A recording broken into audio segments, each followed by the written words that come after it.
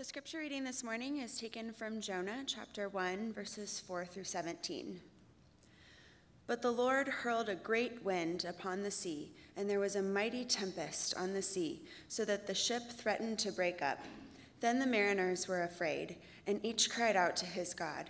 And they hurled the cargo that was in the ship into the sea to lighten it for them. But Jonah had gone down into the inner part of the ship and had lain down and was fast asleep. So the captain came and said to him, "What do you mean, you sleeper? Arise, call out to your God. Perhaps the God will give a thought to us, that we may not perish." And they said to one another, "Come, let us cast lots, that we may know on whose account this evil has come upon us."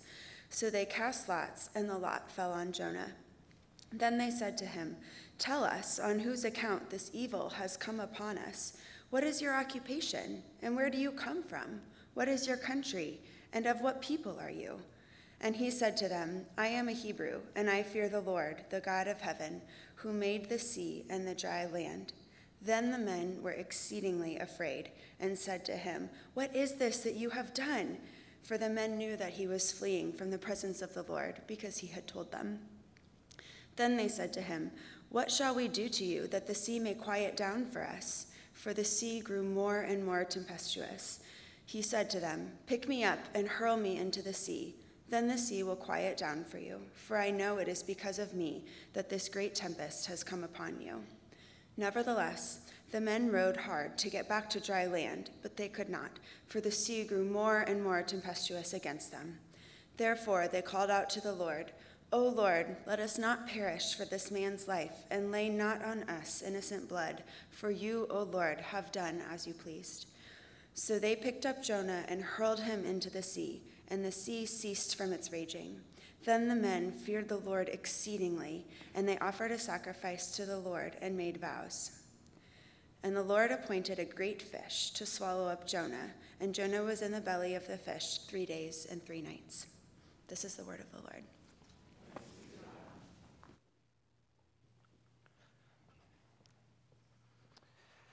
Good morning. You may have a seat.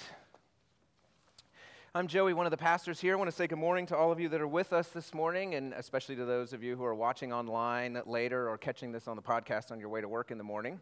Thanks for joining us. We are in this story of Jonah for 6 weeks, talking about Jonah, the very worst missionary. And we're talking in this sermon series about how sometimes it's religious people who make the worst missionaries. Sometimes it's us religious people who are the worst at telling people about Jesus. Because when you've been following Jesus for a while, there's this temptation. Instead of looking ahead to where Jesus is and seeing how much you still get to grow to become like him, we can turn and look backwards at how far we've come. And especially at the people who are farther behind us. And say, "Why haven't you gotten up here to this point where I am? Why aren't you up to this spiritually mature status, this uprightness, this righteousness where I am right now? What are you doing all the way back there? Try harder." And we start to think that, we don't admit it to ourselves, but we can begin to think that it's our commitment to Jesus that has brought us so far, not his work, but our own work, that has made us what we are, and condemn those behind us on this path, on this journey, for their own lack of commitment, their lack of righteousness. Sometimes religious people can make the very worst missionaries because we start to think we're the only ones good enough to hear the message that we've been called to share. That's what's happening to Jonah as we pick up the story in Jonah chapter 1. He's called to be a missionary to a pagan nation, but he wouldn't go. In his mind, the message of the grace of God is a beautiful message, but it is not for wicked pagans like the Ninevites, like the Assyrians. They don't deserve God's love. That's where we pick up the story in Jonah chapter 1.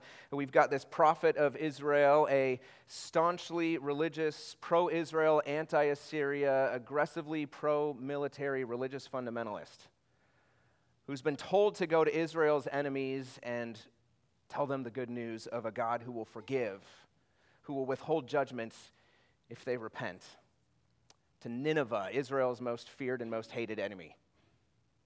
Which, if you were here last week, we said proclaiming judgment on Nineveh sounds like a great message if you can send it in a letter. if you don't have to go yourself, right? But Jonah's been called to go himself to Israel's mortal enemy, and he's thinking to himself, well, why would I go preach repentance to them and the forestalling of judgment? That would only give them an opportunity to regather their strength and oppress Israel again. So for the good of Israel, for the good of his people, for the good of his nation, he runs from God.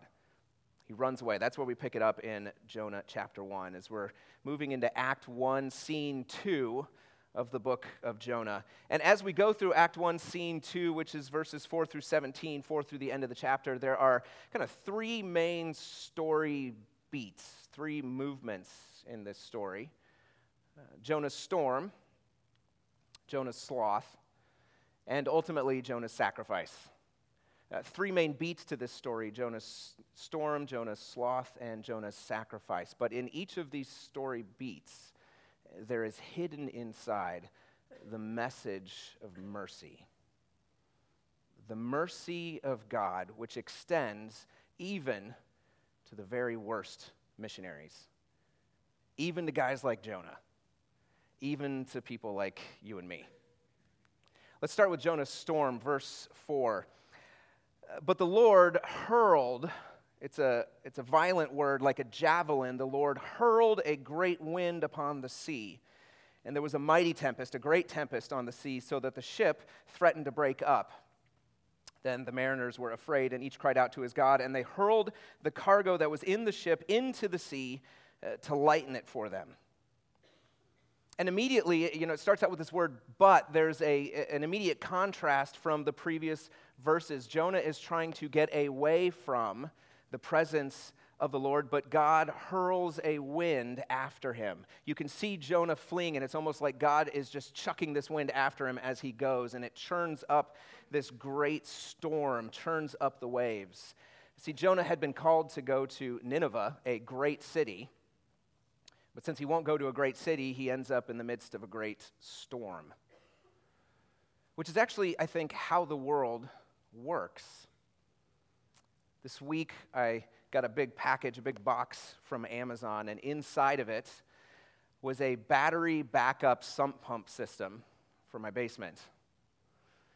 And this particular system, I open it up, and there's like 100 parts, and normally I'm the kind of guy who opens up something like this, or opens up, something that you get to assemble, that you get to construct, and I kind of glance at the instructions and then toss them off to the side and be like, I can figure this out. I can put this thing together. But with this, battery backup for a sump pump, I really want it to work. So I'm not going to take any risks and just sort of start bolting pieces together because it looks right. So I pull out the instructions, and I'm paging through them one at a time. What are the tools that I need? What are the steps that I have to go through? How do I make this thing work? Because when it really comes down to it, I need it to work. I need it to work exactly. If it doesn't, then my basement floods again, and I don't want that to happen. Sin works in kind of the same way. Sin, one of the ways to look at it, is taking the machinery of your life, or the machinery of God's world, and saying, I'm just going to put this together whatever looks right.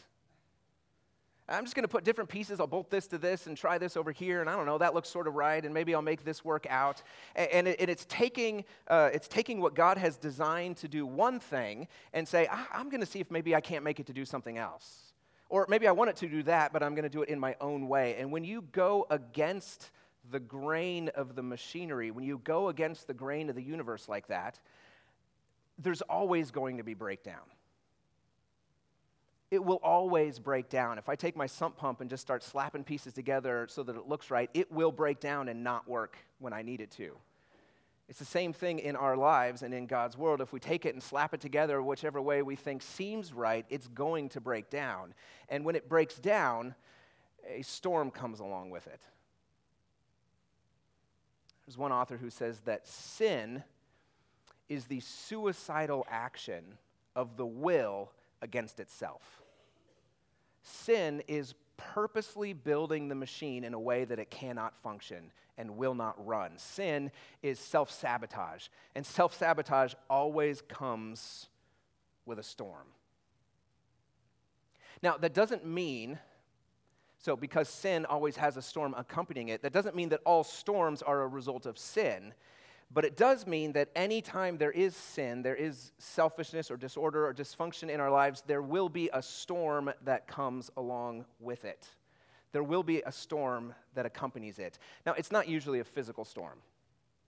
Right? In Jonah's case, there's an actual physical storm that God sends as a result of his disobedience, his running away. For us, it's usually more like the effects of eating poorly and never exercising, never moving.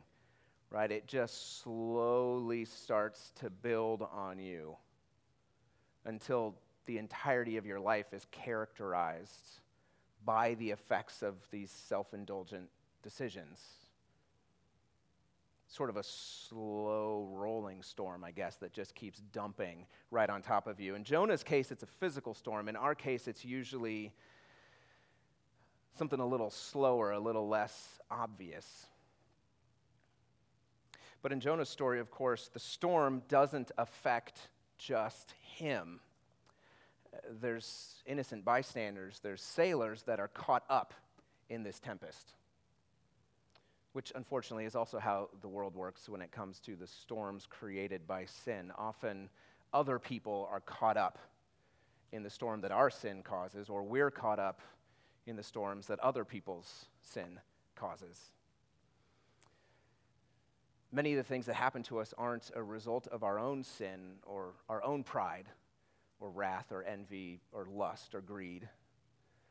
They're the result of someone else's pride, someone else's sin or envy or wrath or lust or greed or whatever. We, and I know most of us have, become collateral damage in someone else's sin storm as it ravages their life and in turn affects our own. Sin always brings with it a storm, some sort of destruction. This is the way the world works.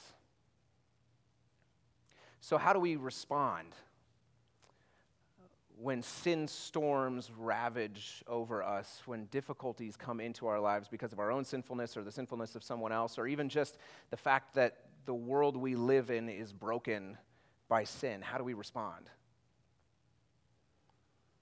We actually do, I think, just what the sailors do, which is take every practical measure we can and appeal to whatever authority we can find that's higher than us, that's outside of us, who can maybe alleviate the problem or take care of it for us. See what they do, verse 5, the mariners were afraid, and there's something about this storm that they recognized. They were spiritually sensitive enough to recognize there's a supernatural element to this storm. It's not just a regular storm. But they were afraid. Each cried out to his God, appealed to some authority outside of themselves to say, fix this for me.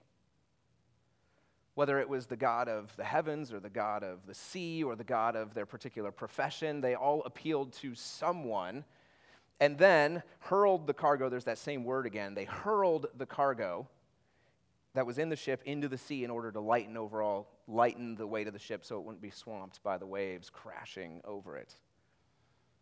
They did everything practically and everything spiritually that they could do to alleviate this sin storm. They cry out to their gods, they throw their cargo overboard, and it's only once they've exhausted all of their skills, every practical and every spiritual step they can take, that they stop to try to discover why they're in this dangerous situation. How do we respond when sin storms threaten to swamp us? The first way we respond, I think it takes a little bit of spiritual sensitivity. Where is this coming from? Why is this coming? Now, it's possible to be too sensitive and see in every difficulty, in every storm, evidence of someone else's sin at work. But we have to be at least honest and a little bit sensitive here to say, sometimes the things that happen to us are a result of our own selfishness, our own self-indulgence, our own sinfulness. And of course, when that happens, then we repent. We turn back to God. We step away from that activity or that attitude. We try to cease it with the help of the Spirit and the community that God has placed us in. But if the sin is the result of someone, or the storm is a result of someone else's sin, well, then what do we do? It's tempting to say that the immediate response should be, we condemn the person and throw them overboard. Actually, though ultimately that's what the sailors do, it takes them quite a while before they get to that point. No, what we actually do, and when someone else's sin storms are ravaging us and ravaging them, is we come close enough to that person to absorb some of the storm, to be a storm taker on their behalf, to soak some of it up ourselves in order to give just a little bit of relief to them and tell them about the one who ultimately can take all of their storms and all of their sin. Then thirdly, if the effects of sin that we're seeing in the world are just because the world is broken, that's the way the world is that we live in, then we cry out to God and we say, God, how long? How long will you let this storm beat upon us? How long until your justice rolls down like a river, until it swamps over the injustice in the world around us, until your compassion washes away the sorrow that is transferred from person to person, from generation to generation. The brokenness that affects our societies will be healed, repaired, made new, washed clean by the justice of God. We pray, Lord, how long before you come and make it right? There are practical things we can do, including our own repentance, coming close to and absorbing the storms in other people, but there are also spiritual things we do depending on the ultimate and final justice of God to bring full healing to everything that the storms of sin in our lives have touched. If we have those eyes of faith that can see in the storm God's mercy, Jonah can only see God's judgment. See, Scripture doesn't teach that all storms come from sin, but it does teach that all sin leads to a storm. So wherever the storm comes from, wherever the difficulty comes from, we know God can use it to work in us things that he could not do otherwise, to work in us humility and hope and faith and confidence in God, patience and perseverance, muscles we wouldn't be able to exercise unless we were trying to stand up in the midst of a storm. God will use the difficulties to form us like that. We know that as believers, as Christians. Jonah saw in this storm God's judgment and couldn't see deep inside the storm God's mercy, calling his heart back to him, stripping away everything else of value that Jonah held on to until all that was left was Jonah face to face with God. So it makes me wonder and ask the question of you and of myself, can I see God's mercy deep in the storms that are in my life? Can I see God's mercy stripping away the things that I'm relying on until all that's left is him and I face to face?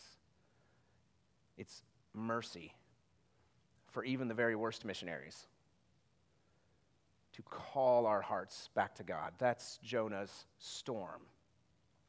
Next is Jonah's sloth. Jonah can't see God in the midst of the storm, or he can't see God's mercy. He can only see God's judgment, so he retreats into sloth. Look at verse 5.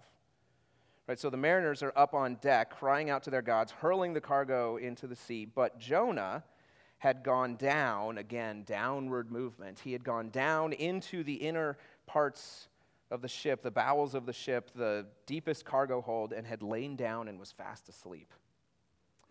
And there's some interesting stuff going on here with Hebrew verbs and time and things like that different translations translate differently. The ESV leaves it nicely ambiguous, which I like, because the implication there is the storm comes up, and as the mariners begin crying out to their God and trying to figure out what they can toss overboard to lighten the load, Jonah is just retreating.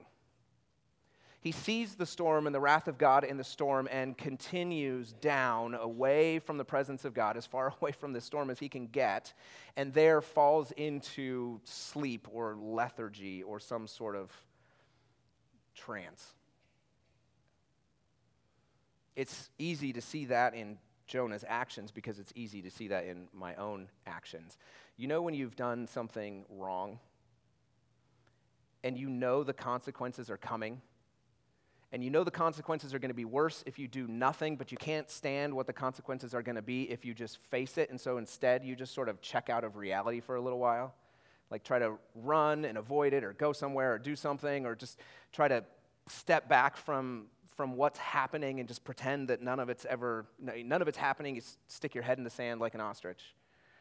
I mean, Jonah is wrestling with these profound feelings and emotions of anxiety and fear and anger and guilt and grief over what he's done, and this mix of emotions going on inside of his heart, inside of his soul, that you could almost say are storming inside of him, leads him to retreat, to pull away from people, to pull away from God, to go down as far away as he can get, and there essentially curl up into a ball and go as small and as inwardly focused as it's possible to be. And he ends up asleep. He ends up numb to the world because he can't face the call of God in the wind and in the waves. So he retreats, passes out, denies the reality of his situation, goes totally inward. And I think of this beat in the story as Jonah's sloth because this is a classic picture of the vice of sloth. Sloth is not just laziness, like never getting out of bed or numbing yourself out on binge watching Netflix or drugs or alcohol or something like that. Sloth isn't just laziness, it's a state of disgust with reality. Kind of an existential loathing for the way the world is. Why do you have me here, God? Sloth happens when we resist the demands of relationships that we're in. You know, every relationship you're in comes with expectations, whether it's relationship with a spouse, with a parent or a child, a coworker, a boss, your employer, the company you work for, a pet, even possessions, the things that you have, you are in a relationship with those things, and that relationship always comes with expectations. And if you don't meet those expectations, the relationship breaks down. I needed a new sump pump because I didn't maintain the old one. And when I finally got around to it and pulled 4 socks out of the impeller, I'd broken the relationship with the sump pump. I hadn't lived up to the expectations. I hadn't lived up to the relational demands that I and this thing have. Now, that's a thing, a machine. You can easily replace it with a couple of $100 and some work. But the same is true of our relationships with one another and with God. Sloth is any time we feel called to step up to the demands of a relationship, but we back away. Sometimes we back away by numbing out. Like we just don't get off the couch even though the chickens need food and water. We just sit back because we resent the fact that they exist at this particular moment and, need us. Or we back away, we pull away from those relationships by getting really busy somewhere else. Every time we schedule things in our calendars for a certain time in order to avoid other commitments, that's sloth. We're retreating. We're pulling back from the demands of relationships that we're in. Every time we stay late at work because it's easier to stay at work than it is to go home and be with our spouse and kids. That's sloth. We're pulling back from the demands of the relationships that we're in. Every time that we just sort of say, you know what, I'm done. I got nothing more. Even though we know, in fact, we do. We just don't want to give anymore. That's sloth. It's saying, I can see what this relationship is calling me to, and I'm backing away from it. For Jonah, the demands of the relationship with the covenant God of Israel were clear, especially because he, in his position as a prophet, a messenger, someone who takes the message of God to whomever God sends him, the demands on the relationship were clear. Here's the message, take it there. What's Jonah supposed to do? Take the message and go there. But instead, he backs away. He runs away. He resists the demands of the relationship that he has with God. He resists, in a sense, the greatness to which God calls him and says, no. I'd rather be a regional prophet. I don't want to be an international prophet, God. Don't call me to that. I want to be a regional prophet. This is enough. This is enough, God. You don't have to call me to anything bigger than this. There's other things going on, of course, Jonah's own nationalism, but he's actively running away from God in the first scene, chapter 1, verses 1 through 3, and then he's actively numbing out in the second scene, pulling back from God. And the sailors, interestingly, will have nothing to do with it. Look, the captain of the ship, verse 6, goes down into the hold. It comes to him and says to him, what do you mean? What are you doing, sleeper? What do you mean, you sleeper? What do you mean by this, continuing to sleep while we are all fighting for our lives up here, praying for our lives up here? What do you mean by this, falling asleep? Arise, call out to your God. And as Jonah is wiping the sleep from his eyes, he hears the very words of God coming out of the mouth of a pagan sailor. Arise, go to Nineveh, that great city, and call out to them. And he's half awake, and the sailor's going, arise, call out. Call out to your God. Perhaps the God, your God, whatever God it is you worship, perhaps your God will give a thought to us that we may not perish. Now, he already knows, we're clued in a little bit later, he already knows that Jonah is running away from his God, his regional God, his tribal God, his geographically bounded God. So this is like a last-ditch effort. Yeah, your God's back there in Jerusalem, but call out to him anyway. Maybe he can help us. Maybe he can reach us. We've done everything spiritually we can do. We've done everything physically we can do. We know this is some supernatural event that's happening here. Do something and help us and call out to your God. It's really profound irony that's going on here. Jonah ran away so he wouldn't have to talk to pagans about God. And now he wakes up to find a pagan talking to him about God. It's irony. God had sent Jonah to point the pagans to himself, and now the pagans are pointing Jonah back to God. The irony just keeps piling up. Jonah fled because he didn't want to work for the good of the pagans.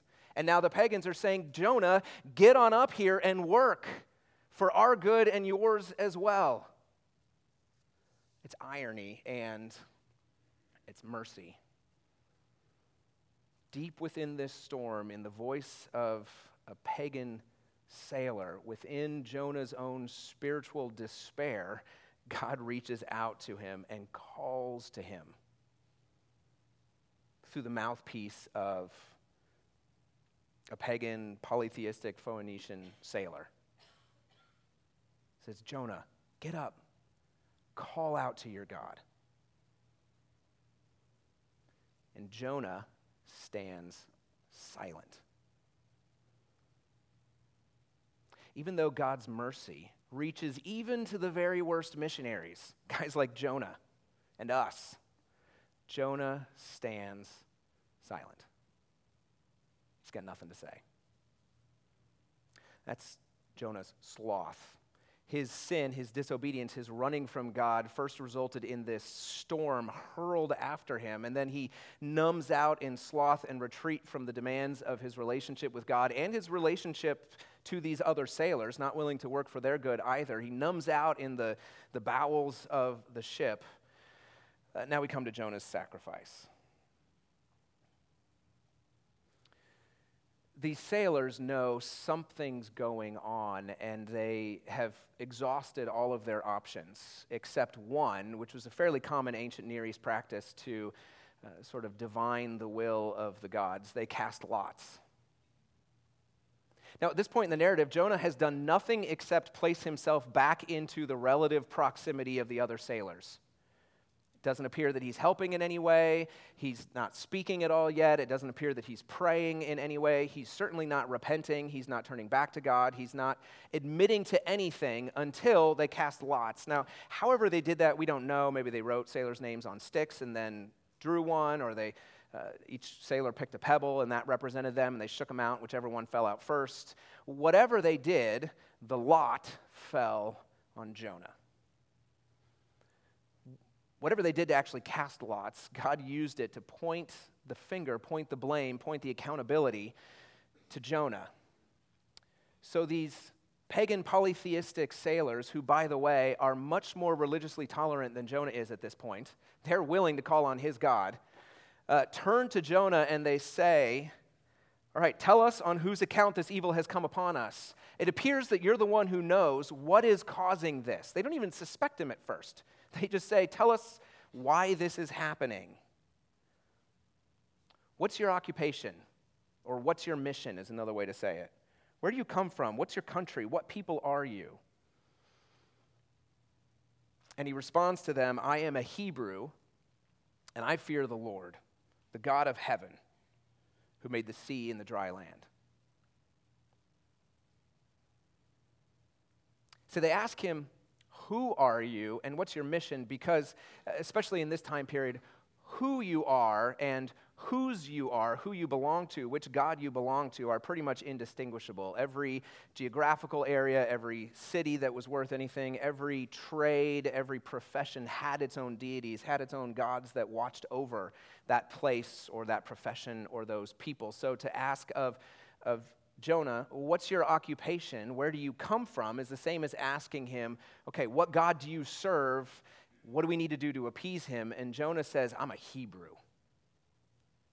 One commentator writes that because Jonah responds first with his ethnicity and then with his religious commitments, we can reasonably infer that for Jonah, his nationality was most fundamental to his identity, not his religion. In seminary, I had a close friend who was telling me about a time in high school that he had gone on a mission trip where it was a collection of people from all around the world all coming to this one country to do some particular work. And it's 30 people in a room. None of them have ever met each other before. The very first day, it's a go around the circle, tell us your name, tell us where you're from thing. And the first person is, I'm so-and-so, I'm from Spain. And I'm so-and-so, I'm from London. I'm so-and-so, I'm from wherever. Romania, I'm so-and-so, I'm from the U.S., I'm from the U.S., I'm from the U.S., and then my buddy goes, I'm Austin, I'm from Texas. Never occurred to him, Texas is in the United States, right? But in Texas, you're a Texan, and Texan is more fundamental than American. I could tell people, I'm Joey, I'm from Indiana, and they say, what? There are stratas, there are levels of our, sort of the names that we give to ourselves that come in at different levels of our identity. Some are more fundamental than others. For Jonah, his national identity, I'm a Hebrew, was most fundamental. Not who he belonged to, I fear the Lord, the God, the maker of heaven and the seas and the dry land, but I'm an Israelite. I'm a Hebrew. That's who I am. When it comes down to the bare, most fundamental part of your identity, what would you say yours is? If you could only define yourself by one thing, by one name, by one association, what would it be?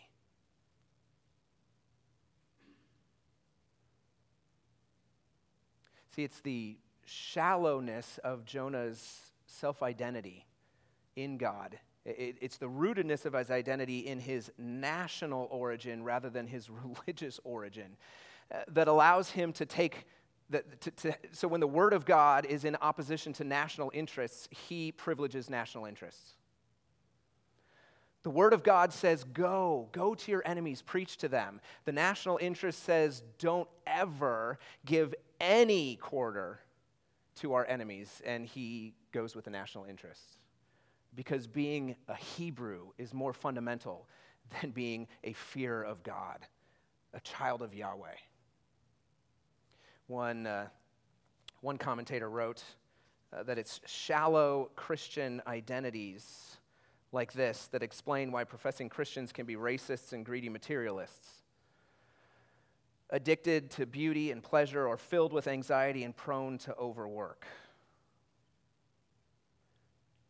All this comes because it's not Christ's love, but the world's power and approval and comfort and control that are the real roots of our self-identity. When they asked Jonah, "Whose are you? Who do you belong to?" he says where he belongs, and only then says who he belongs to. And even then, it's ironic. He says, "And I fear the Lord God of Israel, the Lord God who made the heavens and the seas and the dry land." And we should read the word fear ironically. Fear, when it's used of fear of the Lord, usually connotes some sort of reverence, some sort of worshipful obedience. And he says, I am fleeing from the God of Israel because that's the God that I fear. It's like, yeah, a lot of fear that you're showing right now, a lot of reverence, a lot of worshipful obedience that you're showing right now as you're running away. But the sailors react almost exactly oppositely. Verse 10, then the men were exceedingly afraid, greatly afraid. Literally, they feared a great fear. They were greatly afraid because Jonah had already told them he's running away from his tribal deity, and they're realizing this God that you have offended is apparently also not just the maker of heaven, but the seas, and can reach out to the seas themselves and cause this storm to come upon us. They say, what are we supposed to do? Verse 11, okay, if you're the one who's causing this, what do we do to you that the seas may quiet down for us? Because the sea is growing more and more tempestuous. It's walking and stomping, it says. The sea is storming about them even more violently. So Jonah gives them an out. He says, pick him up. Hurl him, there's that word again, hurl him into the sea. Maybe that will appease the wrath of God. But they won't do it. They're kind of stuck in a dilemma, actually. On the one hand, if they don't throw Jonah in, the storm will certainly swamp them and they'll all die. On the other hand, if they do throw Jonah in, a prophet of the Most High God, well, then God may take vengeance on them and swamp them. So they're stuck. Instead, they dig their oars in to the water. They row hard to get back to dry land, which is ironic because he's the God of heaven, sea, and dry land. If he can send a storm on the sea, surely he can send a storm on the rock as well, or an earthquake or whatever. But they can't, for the sea continued to grow more and more, stomping and storming after them even more. Now, when Jonah says, throw me in, hurl me in, we need to ask the question, is he repenting and saying, I deserve to die for my sin, throw me in? Or is he submitting to God? Or actually, is he repenting and submitting, or is he sort of defying and saying, there's no way I'm going to Nineveh, I'd rather die, throw me in?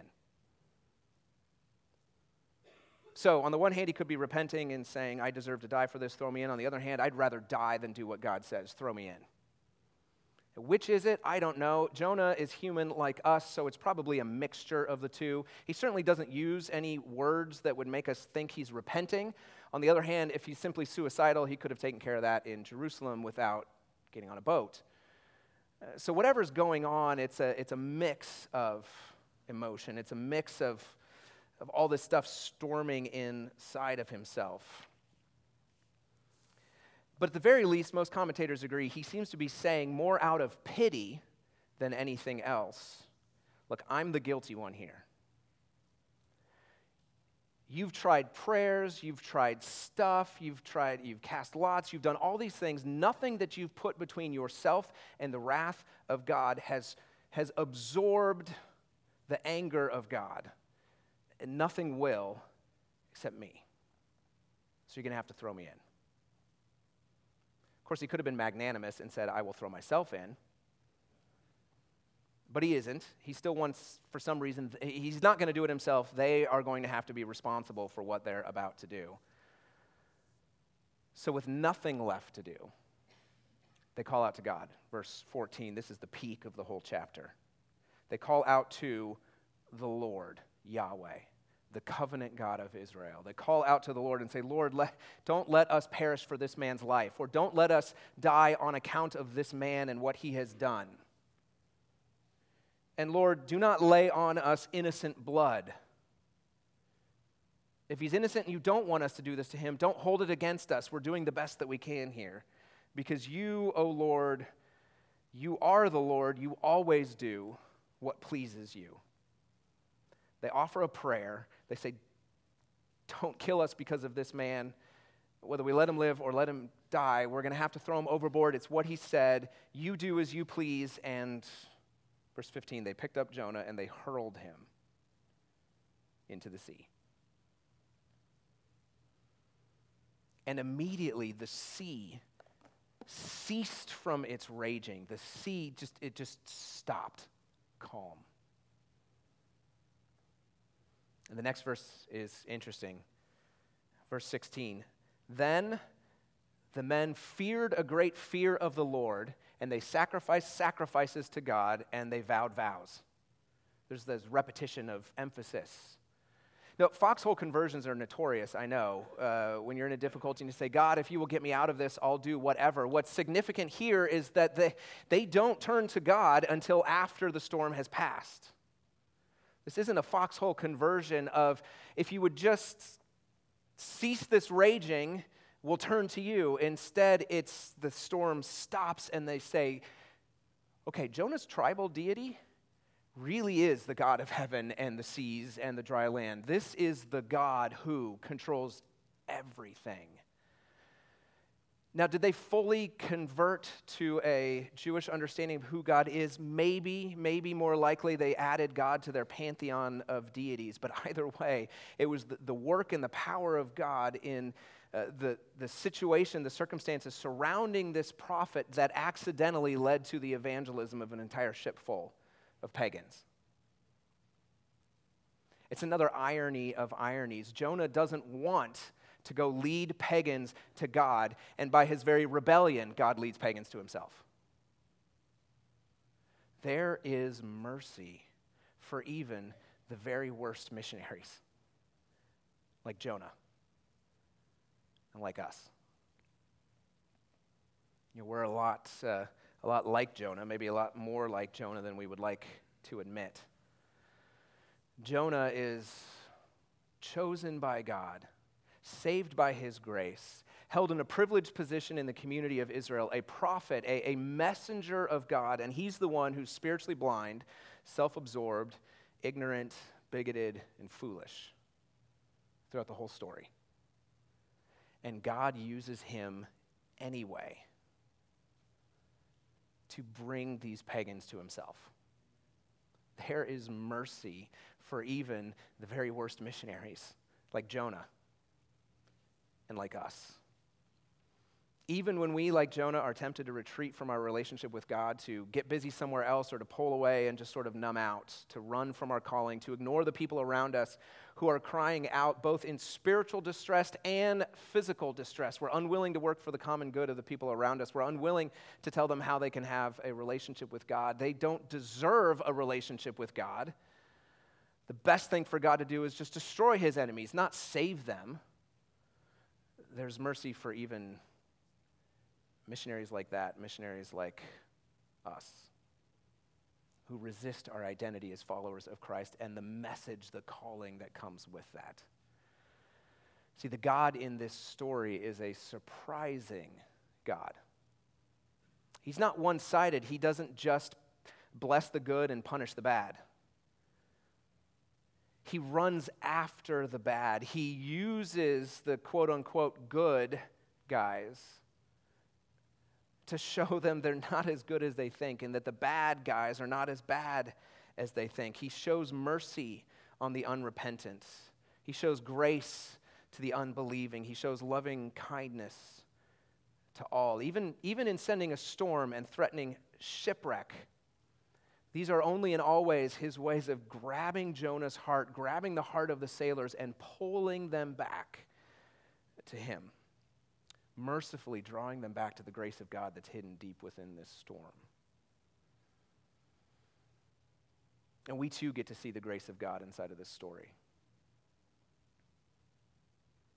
The sailors, as they are wrestling with throwing Jonah overboard, notice pagans, but they're not resorting to violence to solve their problems or to just getting rid of the other. Instead, these pagans are looking at Jonah and are saying, will your God really be made happy by the sacrifice of one person? Is one person enough to absorb all of the wrath against sin that has come upon us in this storm?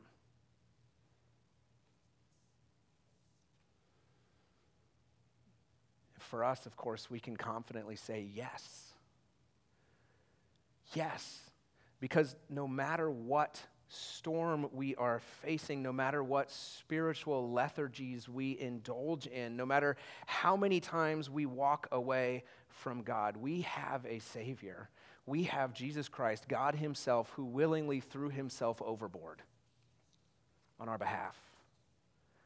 We are all Jonah. We all deserve to be thrown over the side for our sin, to face the chaos at the bottom of the ocean for our sinfulness, for our disobedience, for the way that we run from God, for working against the grain of the universe and what God designed us to be and how he designed us to live. We deserve to be thrown overboard, but Jesus willingly stepped forward and said, look, nothing you have put between yourself and the wrath of God has absorbed it.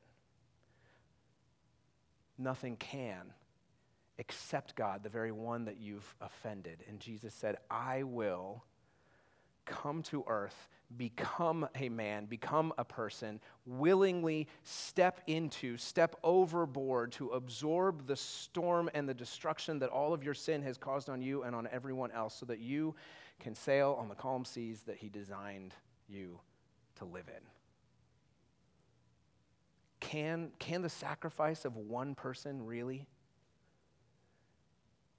absorb the entirety of the wrath of God, the just wrath of God against sin? It can. If that person is Jesus, God himself, willingly throwing himself overboard for you and for me.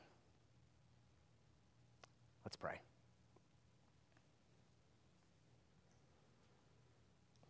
God, there's mercy in this storm and the storms that we face as they point us back to you and back to our Savior Christ, who has stepped forward and embraced us and absorbed the storm of sin that we have brought upon ourselves so that we can be with you. I pray that you would help us to be open to be changed by the goodness of your Son to us, that in his actions we find the resources that we need to step into the storms of other people's lives around us and bring the peace that comes only from Christ. Bring that peace long enough to say, there is one who will take your storm. It's a high calling, Lord, that you have given to us, and I pray that you would overwhelm us with your goodness to us, that we would run in obedience to you. In Jesus' name we pray. Amen.